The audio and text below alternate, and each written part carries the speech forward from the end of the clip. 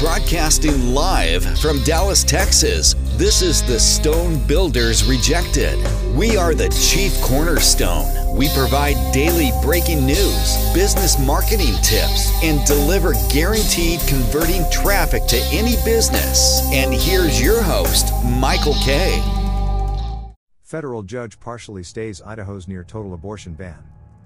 Hundreds of pro-abortion rights advocates rallied in front of the Idaho Capitol Saturday, May 14, 2022. They were protesting a leaked opinion from the U.S. Supreme Court that's poised to overturn Roe v. Wade, which guaranteed a constitutional right to the procedure. Idaho's near-total abortion ban will not take full effect Thursday as planned after a federal judge temporarily blocked parts of the law. Idaho's choice to impose severe and sweeping sanctions that decrease the overall availability of emergency abortion care flies in the face of Congress's deliberate decision to do the opposite, wrote Idaho District Court Judge Lynn Windmill. The law would have banned all abortions with just 3 exceptions. Survivors of rape and incest would need to file a police report and share that with their doctor, which advocates argue is unrealistic.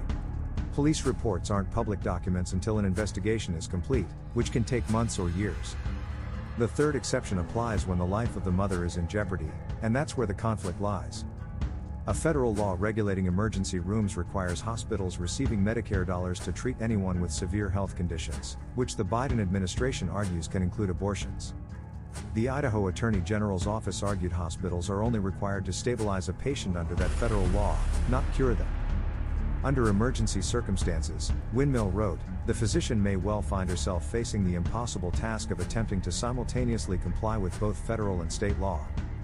Windmill went on to outline how a physician's defense, that they thought the life of the mother was at risk, doesn't mean they wouldn't be risking arrest, prosecution and potential conviction based on their medical judgment for every abortion they performed. So even though accused healthcare workers might avoid a conviction, the statute still makes it impossible to provide an abortion without also committing a crime, he wrote, calling the exception an empty promise. Windmill did not stay implementation of the law as it related to other, non-emergency abortions. The case remains ongoing. He foreshadowed his ruling during a hearing Monday when he said there seemed to be an absolute conflict between the ban and federal law prior to oral arguments. During oral arguments, an attorney for the Idaho legislature claimed both the state ban and federal law could operate in harmony. He said no prosecutor in the real world would bring charges against a physician for trying to save the life of a patient by performing an abortion.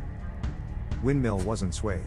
Even if the court accepted this invitation to ignore what the law says, the legislature's speculations about how the law will work in practice are belied by the actual, real-life experience of medical professionals in Idaho who regularly treat women in these situations. Last Friday, a 6-week abortion ban took effect in Idaho, though the U.S. Department of Justice questions whether it'll actually be prosecutable come Thursday. That's because the language of the 6-week ban states that the near-total ban would supersede it if both are enforceable. During Monday's hearing, a lawyer for the DOJ said he believes both laws would simultaneously be included under Idaho code, despite Windmill's stay.